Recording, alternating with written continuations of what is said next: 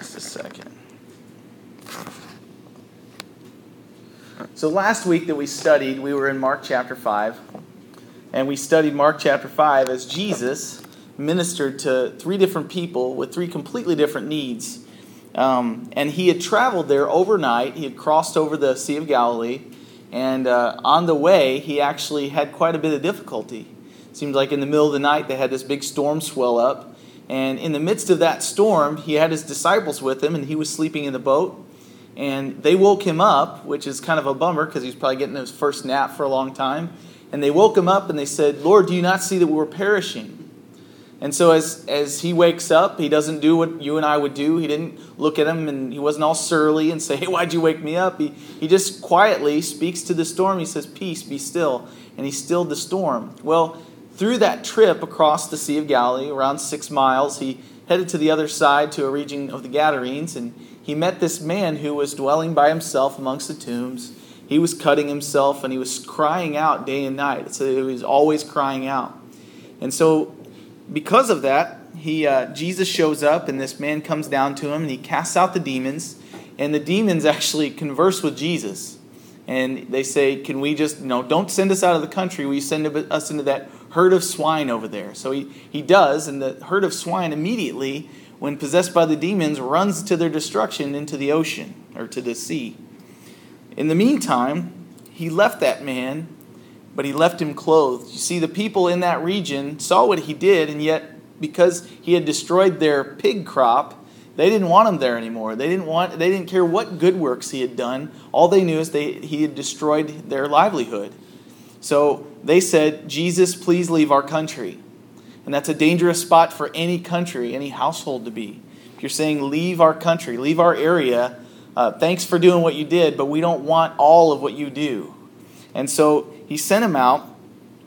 And as he sent him out, the man who had been healed of demon possession said, "Hey, would you do me a favor? Would you take me with you? These people don't like me. They didn't like me before, and they still don't like me. Can you please take me with you?" And he said, "No, I want you to stay here. I want you to go to your family, go to your household, and show them that you're in a sound mind. You're clothed now." I didn't show you a picture last week. I forgot to put it in the slideshow. You're probably happy about it because it was a picture of Jesus ministering to this man, and he came up to him and kneeled down. It's kind of a painting of the scene, and he's naked. He's not in his right mind, and he doesn't have his clothes on. You just see the back. But I didn't want to stumble anybody with that. Anyway, he ministers to this man, and he wants to go with him. And he says, "No, why don't you stay here?" And he leaves him this region called Decapolis, which means 10 cities. And he leaves him there as a testimony to what God can do when he touches a man's life. And because of that, that man became the seed that God used to plant and to show the gospel to the rest of that region. And later on in the gospel, I believe that there's actually a testimony because he goes back to that region and you see the results. So then he heads back across the Sea of Galilee. It looks like the only reason he crossed was to go and see this man. He crosses back over and he comes into contact with Jairus, leader of the synagogue. And as he's there, Jesus actually is requested by this leader of the synagogue who was before completely against him. He said, "Can you come to my house? My daughter of 12 years is dying." And so while he's on the way, he meets up with this woman who has had a blood hemorrhage, internal bleeding, for 12 years. And she doesn't say anything to him. She says, "I've seen what he's done. Maybe if I just touch the hem of his garment, I'll be healed." And she is healed. She's made completely whole. Not only is the source of her hemorrhage, not only is it healed, but also the blood that had been bleeding from her was also dried up, and she knew that instantly. She was healed, made completely whole. So Jesus has ministered, and each time he touches a life, there's not only a tangible result, but there's also a heart change. They're humbled in his sight, and they also want to turn around and tell people. And he even told Jairus, after he healed his daughter that was dying or had died, they thought that he had died, and then Jesus said, "She's only sleeping," picked her up and said, "Daughter, arise." And she was brought back to life. But I've mentioned before, Jesus ended that chapter, or he ended that circumstance by saying, "Don't tell anybody." Now, I always see that, and I'm like, why not? Why wouldn't they want to tell? They do want to tell somebody, but Jesus commands them. He says, "Don't tell anyone." And I've mentioned this before. This is why he told them not to tell anybody. He was trying to avoid the notion that he was just a miracle worker. God is not just a miracle worker. That's the thing that we notice. That's the thing that we want him to do oftentimes. And sometimes he does. But the problem with that is that we start to worship the miracles and not so much the one who does them. Number two, he wanted to avoid undue publicity, which would hinder his mobility. If all of a sudden everybody knew that he had done this, who wouldn't throng or press in on him?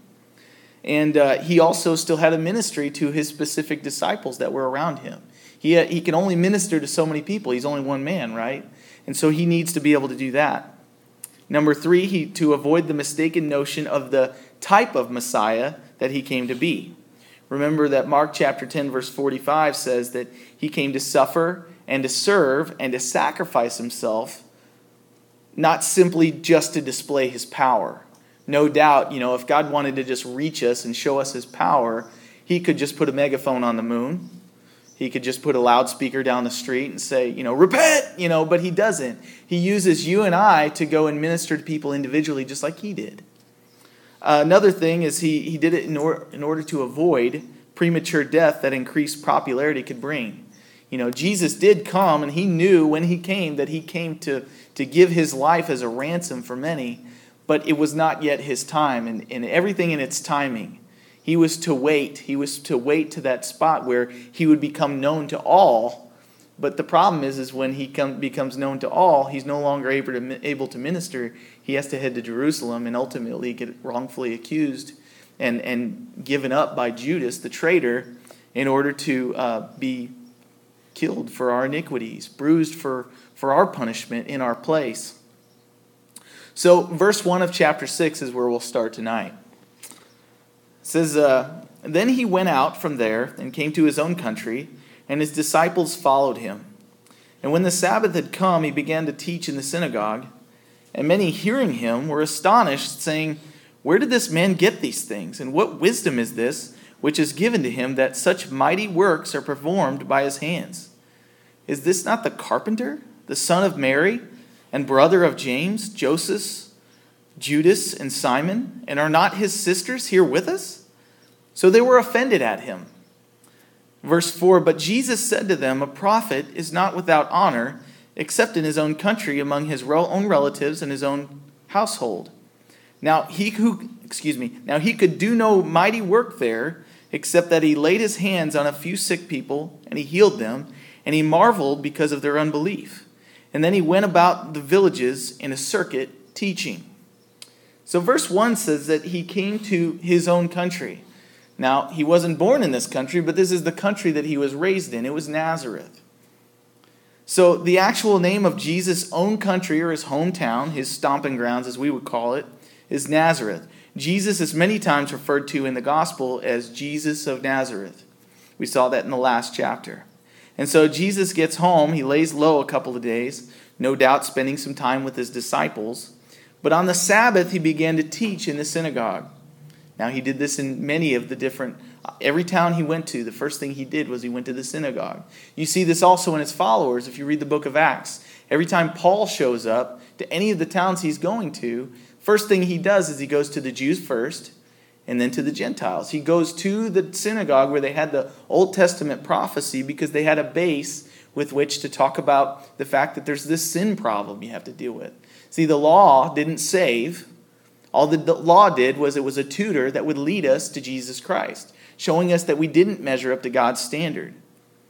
So before we go any further, I think it's important, though, to notice that the last time that Jesus was in the synagogue in Nazareth, it didn't go so well for him.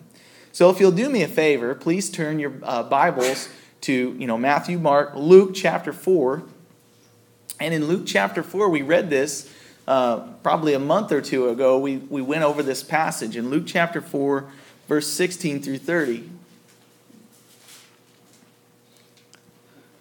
So in Luke chapter 4, this is the last time he was there. It says, So he came to Nazareth, where he had been brought up, and as his custom was, he went into the synagogue on the Sabbath day, and he stood up to read. And he was handed the book of the prophet Isaiah.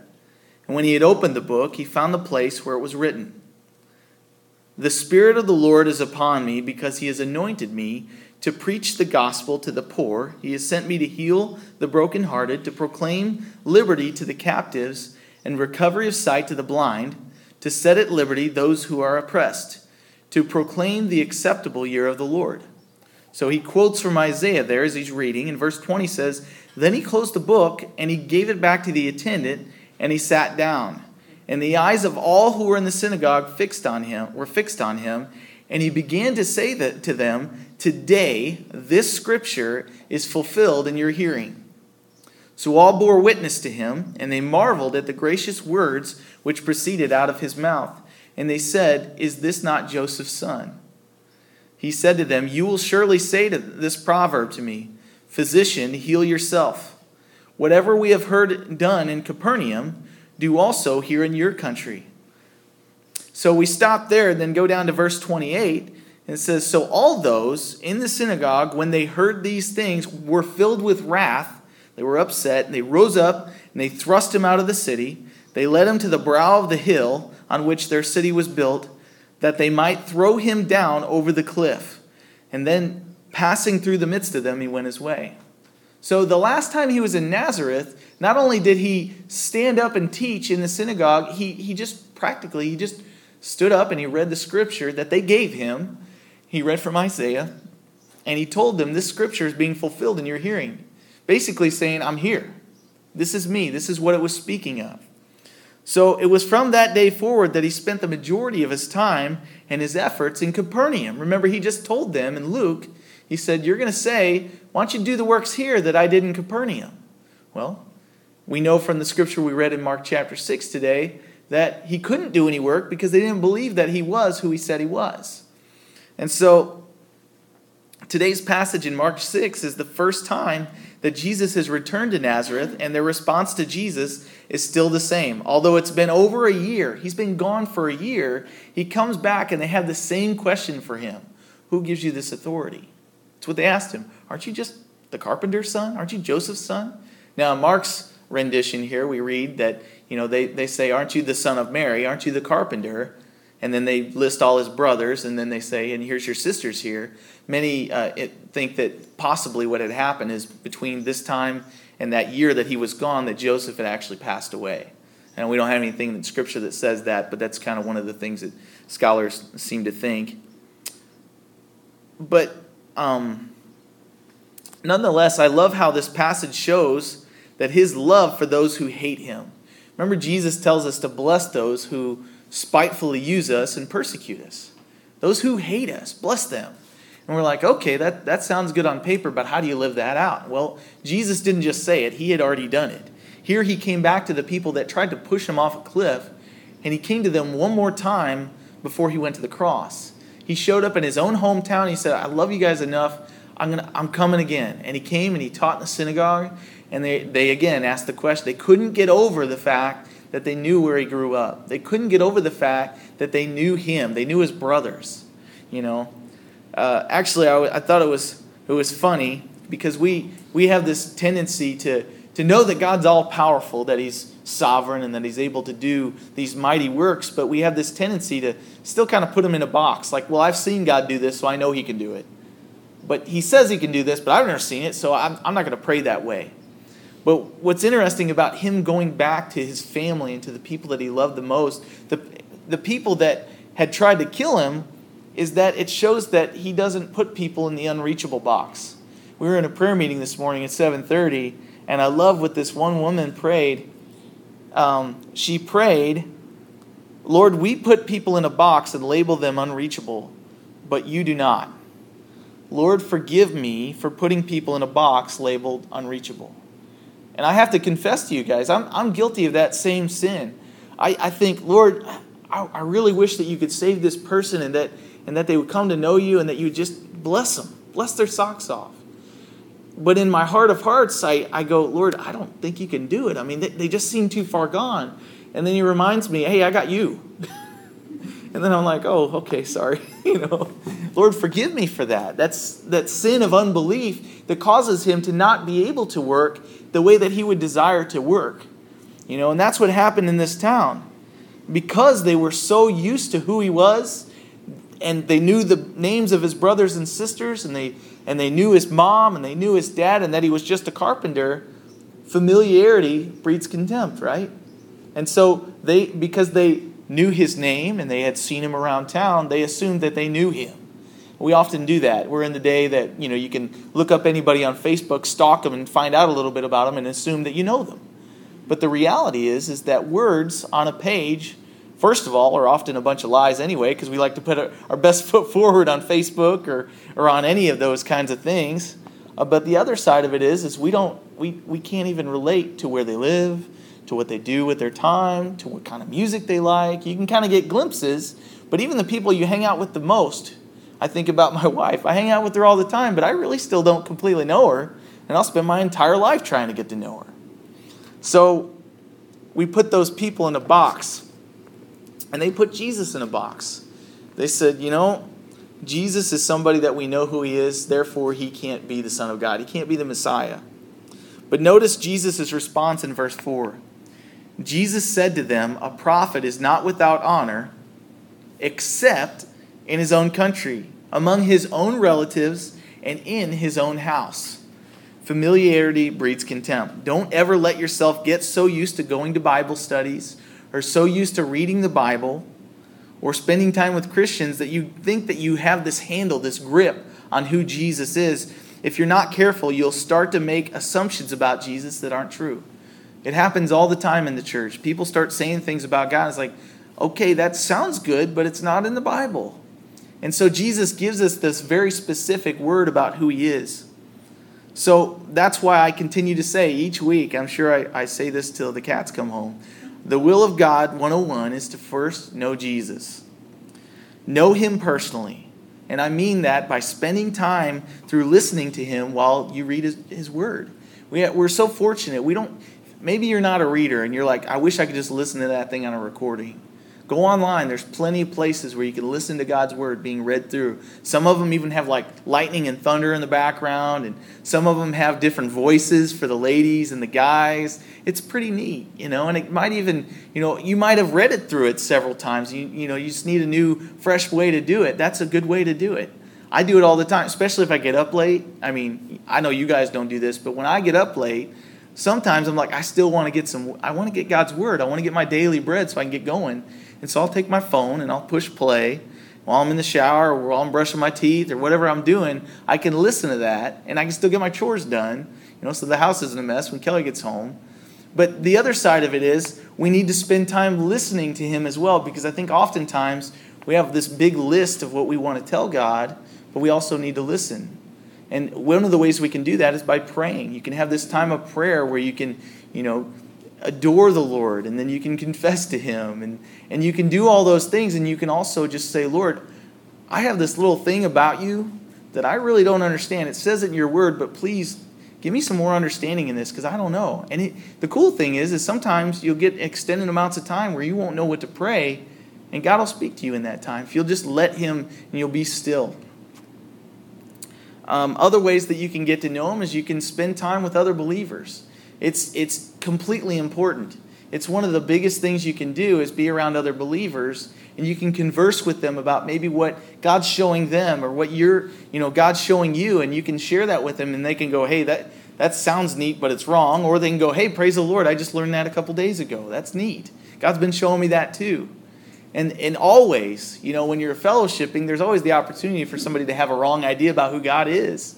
But what's cool about that is there might be somebody that you're talking to and you're like, hey, I think this about God. And they're like, well, and they can give you a passage and go, yeah, that's kind of true, but with this little spin on it. And they can give you the verse, chapter and verse. You can go home and pray over it and say, Lord, I thought this about you.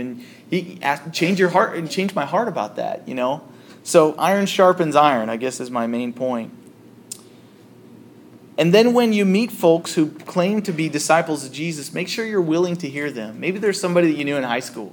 Maybe there's there's lots of guys that I knew in high school that if I told them I was teaching the Bible to people every week, they'd be like, what? You weren't even close to a Christian when you were in high school. And so a lot of them probably wouldn't listen to me. Or imagine this, my own parents. They've got that syndrome where they used to change my diapers, and so I can't teach them anything. Imagine that. It doesn't mean that I don't have anything to teach them, but a prophet is not without honor except in his own country, in his own household, his own family. But the cool thing is that doesn't mean that God can't reach them. It just means they may not listen to me. So I can pray that the Lord of the harvest would send somebody else, workers, to go out and share the gospel with them. Maybe they'll hear them. But in the context of this passage, for these people Jesus lived around, they had no dirt on him. He's not like us. He doesn't have the old high school stories. He's perfect. But they still found excuses to say, I know where he's from. I know who he is. So if Jesus experienced it, know that you and I are going to experience it because we're not perfect like he was, like he is. Every person that truly knows Jesus Christ has a past and has sinned, and so people will have all kinds of reasons to not believe that God has changed you or that he can use you. But the cool thing is that Jesus can relate with that. Now, if you're a disciple of Jesus, you've been walking with him for a long time or a short time, it doesn't matter. There will be people that you see every day. There will be people that you grew up in the same house with, and they will not believe that God has changed you, but Jesus, like I said, repeating myself, that he can relate with that. His own family didn't believe that he was the Son of God. Does that make him that he wasn't the Son of God? No. But the cool thing is that I think it was James. Wasn't James the leader of the Jerusalem church? He was Jesus' half-brother. He didn't believe that Jesus was the Son of God until Jesus died and then rose again. And all the things that he had shared with James amongst along his life, when Jesus died and then he was resurrected, he was reminded of all those things. So though you don't think that your family is listening, or maybe your coworkers, or maybe the people you went to high school with are listening, they're going to watch your life and they're going to put it underneath a magnifying glass, and they're going to measure what you say with what you do. And many times, whether you see it or not, God will use that testimony to reach them. But notice also the result of the people rejecting Jesus in their town in verse 5. Now he could do no mighty work there except that he laid his hands on a few sick people and he healed them. Basically, because no one in that town believed on him, there were no people coming to be ministered to, and because of unbelief, there were no people even bringing anyone to Jesus to be healed or ministered to. They did, however, because of their unbelief, caused Jesus to do something that he is only mentioned doing twice in the gospel, in the 4 gospel accounts. Jesus marveled. And it's a small phrase, but it's a huge thing. To make God himself marvel, to make him in awe, to make him admire you, is a cool thing. But he's admiring the fact that they didn't believe. He marveled because of their unbelief. Marveled there, I have it for you. It means to wonder, by implication to admire, or to hold in admiration. He admired the fact that they didn't believe. The only other time that Scripture says that Jesus marveled was in Matthew chapter 8, if you'll turn there with me. In Matthew chapter 8, verse 5.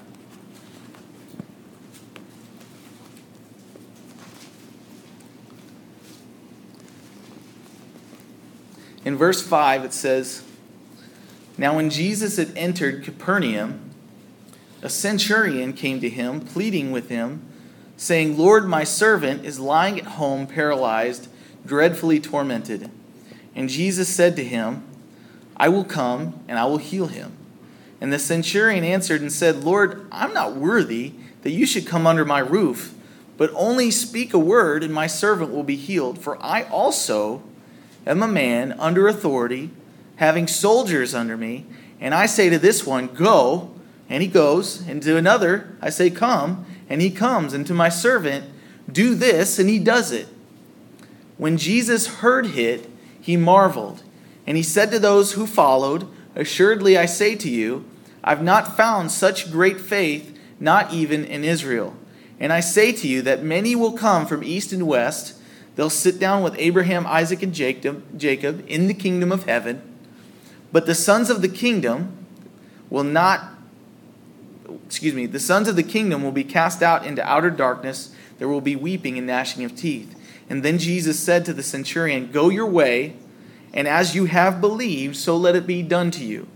And his servant was healed that same hour. So when Jesus is recorded as having marveled once, is when a Jewish person, one of the people from his chosen people, the group there in his hometown, question him as to where he gets his authority, and they do not believe. And the other time is when a Roman centurion, somebody that wasn't from the nation of Israel, someone that didn't have the Old Testament, he wasn't even from their people, he recognized that Jesus could heal his servant without even coming to his house because, number one, he recognized that Jesus was a man with authority.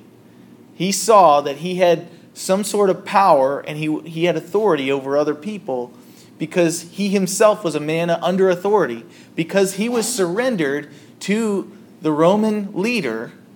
Because of that, all the men that he spoke to recognized that he followed Caesar, and so they all listened to him. Well, what he recognized about Jesus was not that he had power.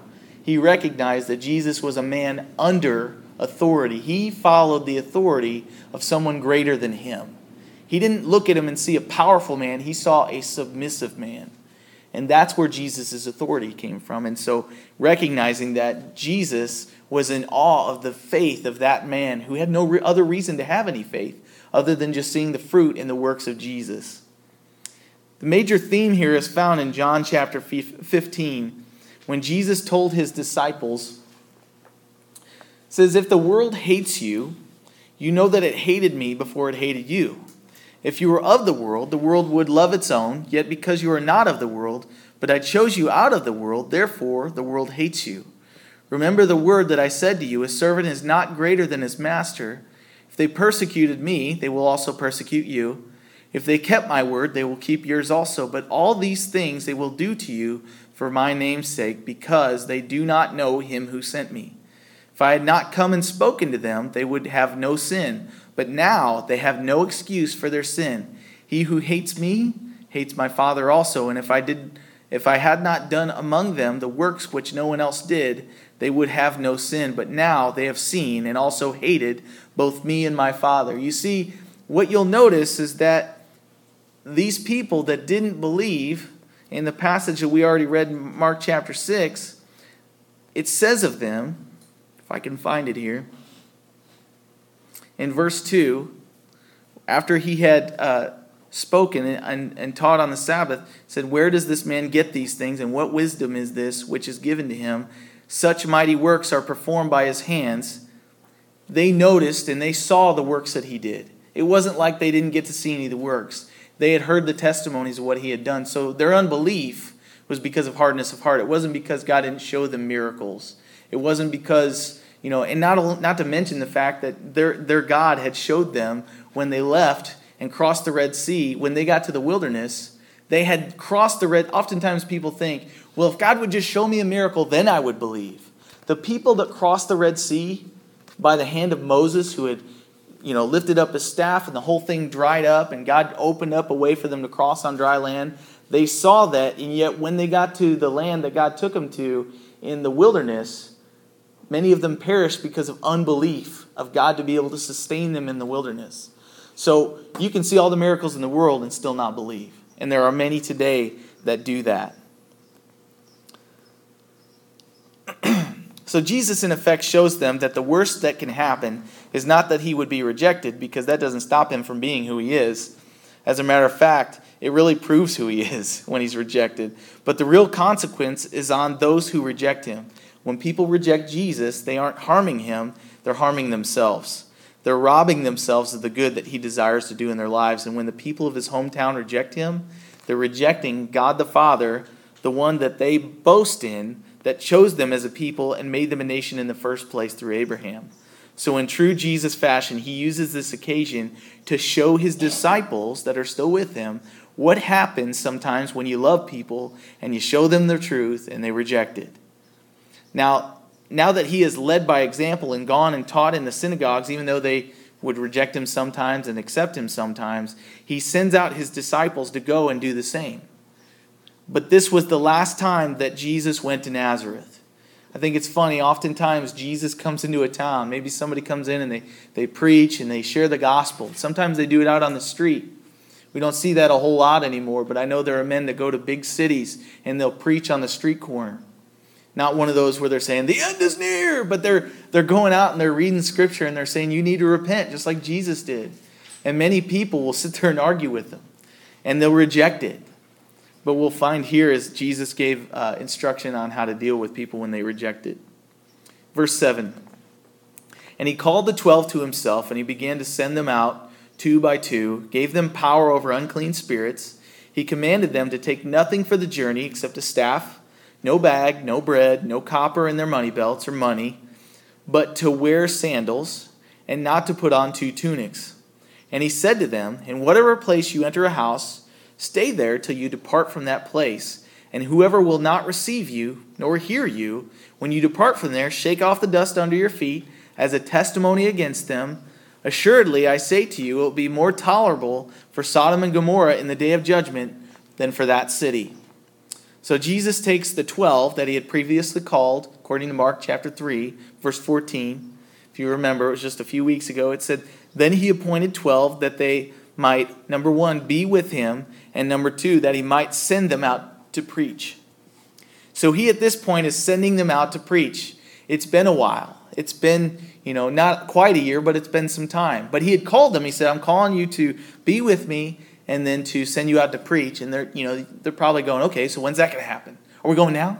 Can we go now, Jesus? And he says, no, stay with me. And then at this time, it seems like right after he's being opposed and rejected by his own hometown, they're going, wow, I don't know if I want to go. And he's saying, this is the time. This is when you need to go. And so he at this point is sending them out to preach. But notice there are a few guidelines to this particular mission that he's sending them on. Now, this is a little different than later he gives a discourse on what they're supposed to do. But at this time, they're supposed to, number 1, go in pairs. And I think God does this oftentimes. If you ever see anybody out, and they go street witnessing, this should be 2 by 2. If you're ever going to a house to minister and maybe pray with someone that's sick, you should always go 2 by 2. Go with someone. Number 1, for accountability. Number 2, for encouragement. They could watch each other's backs. If you're ever going to witness to somebody, maybe even somebody in your family, it's always nice to have somebody that's going to speak and then somebody's going to hang back, be there, but pray the whole time. Because God does amazing things through prayer. Number 2, they were to go with the power that he had given them over unclean spirits. It doesn't say go out there and cast out demons. It says, I'm going to give you power to go cast out demons. Talking about that authority. Power there means authority or jurisdiction. It's kind of like when a sheriff deputizes a deputy.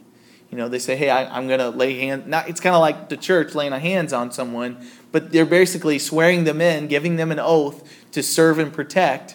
But they're now officially, according to law, able to go out and withhold the laws and actually, be someone that will do that.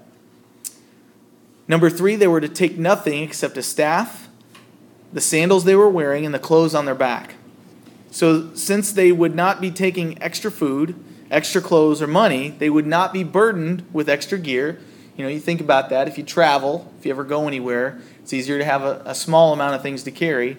But then the other thing is travel is easier when you carry less. But it also encouraged the disciples not to trust in what they had brought with themselves, but to trust God for their food and their shelter. Where God guides, he provides. If he calls us to do something, he's going to give us something to be able to minister in the way he's sending us to do. In the parallel passage in Matthew chapter 10, verse 9 through 10, it says, provide neither gold nor silver nor copper in your money belts, nor bag for your journey, nor 2 tunics, nor sandals, nor staffs, for a worker is worthy of his food. Basically, Jesus was going to use this exercise to show them that God provides for those that he calls to serve. And he does. I've heard it so many times said this way, where God guides, he provides. And that's why, I've been asking you guys to pray with us. We're praying that God would sell our house in Farmington. We feel called to be down here, not just to be down here on Sundays, but because we're asking you to pray for us, it's so that we can show you that, God's going to confirm his call. If we're supposed to be down here, he's going to provide a house down here at the right time. Not only will he provide somebody to buy our house, but when the house sells, he's going to make sure that there's a house for us that's suitable down here. And so where God guides, he provides. Number 4, they were to stay with anyone who would receive them and their message, but depart from those who would not receive them or their message. He didn't say beg people to believe the gospel. He said, go and tell the world, tell everybody that you see, and if they don't receive it, shake the dust off your feet and walk off. It's not up to us whether or not people receive it. You remember the story of when Jesus took his disciples and he fed the 5,000. He broke the bread, he multiplied it in the fish. and he had them handed out. There was 12 baskets, and he had 12 men handing out the food. He never went and handed out the food himself. Jesus didn't have a basket. He broke the bread, he provided it, and then he sent out the 12 to hand it out to the crowd of 5,000. It was more because they would only count the men. But when they went out to feed the 5,000, you'll notice that there was plenty for everyone. I forgot what my point was. How are you guys supposed to get the point if I don't remember? But it wasn't up to them to make the bread. It was up to them to take the bread that Jesus had given them and go and hand it out. Now, surely there weren't anybody in the crowd that said, no, I don't want any bread. But there might have been. But they weren't supposed to force feed it. They were just supposed to hand it out to everybody that wanted it. And so in the same way, we're not supposed to go and preach the gospel to the people that are like, no, I don't want to hear it. I mean, there are people that don't want to hear the gospel, believe it or not. But the cool thing is that when we go out and tell someone, hey, I know Jesus Christ and I'd like you to know him too, if they reject it, it's not on us. We've already accepted him. It's on the Lord. And the Lord's okay with that. He died that anybody that would want to have everlasting life in him could have it. And if they choose not to accept it, he doesn't force himself on us. He wants us to have free choice. So they were to stay with anyone who would receive them, but depart from those who did not. And according to Matthew chapter 10, verse 5 through 6, they were only to go to the lost sheep of Israel. At this point, the gospel was only being shared with the Jewish people. And God had his reasons for that. Matthew chapter 10, verse 5 through 6 says, these 12 Jesus sent out and commanded them, saying, do not go into the way of the Gentiles, and do not enter into a city of the Samaritans, but rather go to the lost sheep of the house of Israel. This is important to know because at this point Jesus is sending his disciples only to the Jews. And his message is that the kingdom of heaven is at hand and that people should repent. Then they can go to those that will hear. Jesus primarily focused his ministry on the Jews, but after his resurrection is when he commanded his disciples to take the good news to all the world. And that being said, when Jesus says in Mark chapter 6, verse 11, assuredly I say to you that it will be more tolerable for Sodom and Gomorrah in the day of judgment than for that city. It's because Jesus himself gave them the first priority when it came to sending the message of salvation through the disciples while he himself walked amongst them. They were accountable to what they had heard, even if they didn't receive it. To whom much is given, much is required. The Israelites were given the Old Testament law and the prophets, which all spoke of Jesus Christ. So when they reject the Messiah that they were told ahead of time would come, they are accountable to having heard more truth than any other nation in the world. Verse 12, and we'll close. So they went out, and they preached that people should repent, and they cast out many demons, and they anointed with oil many who were sick, and they healed them. So as Jesus sent them, they went out and did what they were sent to do, the way they were sent to do it. He didn't just say, go share the gospel. He had a way that he wanted them to do it. And Jesus gave them the authority that they would need so they were able to do all the works that he had done. Disciples of Jesus Christ are able to do what Jesus Christ does. Not because of anything in us, but because he empowers us to be instruments in his hands. We're called to be disciples of Jesus Christ, and because of that, we're called to be with him, and we're called to be, at the right time, sent by him to people in order to preach the good news of Jesus Christ. There will be many who have become all too familiar with the name of Jesus, and because of that, they won't hear it. They've heard it all before, and so they're not ready to receive anything new. And they'll have all kinds of excuses for why they do not follow him. Many will say that he was only a man, he was a good teacher, and therefore he was not the Son of God. I say that if they say that, then they're saying a good man lies because he said he was the Son of God. He was pretty blatant about that. Many will say that they were raised in church and have always gone and that they are a Christian. We become so familiar with hearing the name of Jesus, but do we really know Jesus personally? Maybe it's time to stop remembering back to what God did back then and really start to ask, Lord, what are you doing now? What are you desiring to use me for? And what in specific do you want me to do in order to be a part of your plan for me today? For the disciples, they had been with him over a year, and now he was calling them to do something bigger. He called them to go out and be like Christ, which is really what Christian means in the first place. Christ-like. He said to them, "Remember what I did when I first met you. Go and tell others and reveal the truth to them. Pray for and anoint those who are sick so they may be healed. Cast out demons, set free the oppressed," like I did for the demon-possessed man. "Preach that the kingdom of God is near, and the repentance is the first step to eternal life with the Lord Jesus Christ." And so I say to you guys, that's what you and I are called to do today. What he's just told his disciples to do. And it won't always be easy, but the cool thing is it's not about being easy. It's just about doing what our Lord has taught us to do. Doing what he did. Trying to identify with him. And the cool thing is that I don't know anybody here that knows Jesus Christ that didn't have somebody personally share it with them. Whether it was personally or whether it was somebody talking to them at work or whether it was on the radio. Lots of people get saved by listening to the radio. And so praise the Lord for that. But all we know is we're supposed to go out and spread seed. So tonight we're going to take communion. And the worship team is going to come up here. But communion is a time to remember what God has done for us. We know that he shed his blood. We know that he gave his body in place of ours. But what I want you to do is, if you're not a believer, if you don't know Jesus Christ personally, please let the plate pass when the blood, the bread and the wine come by, and just grape juice.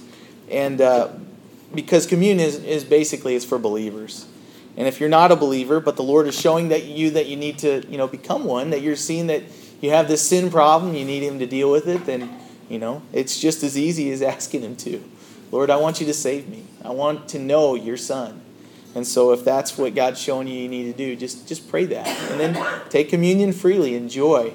And but now we're going to do a song of worship and they'll pass out communion.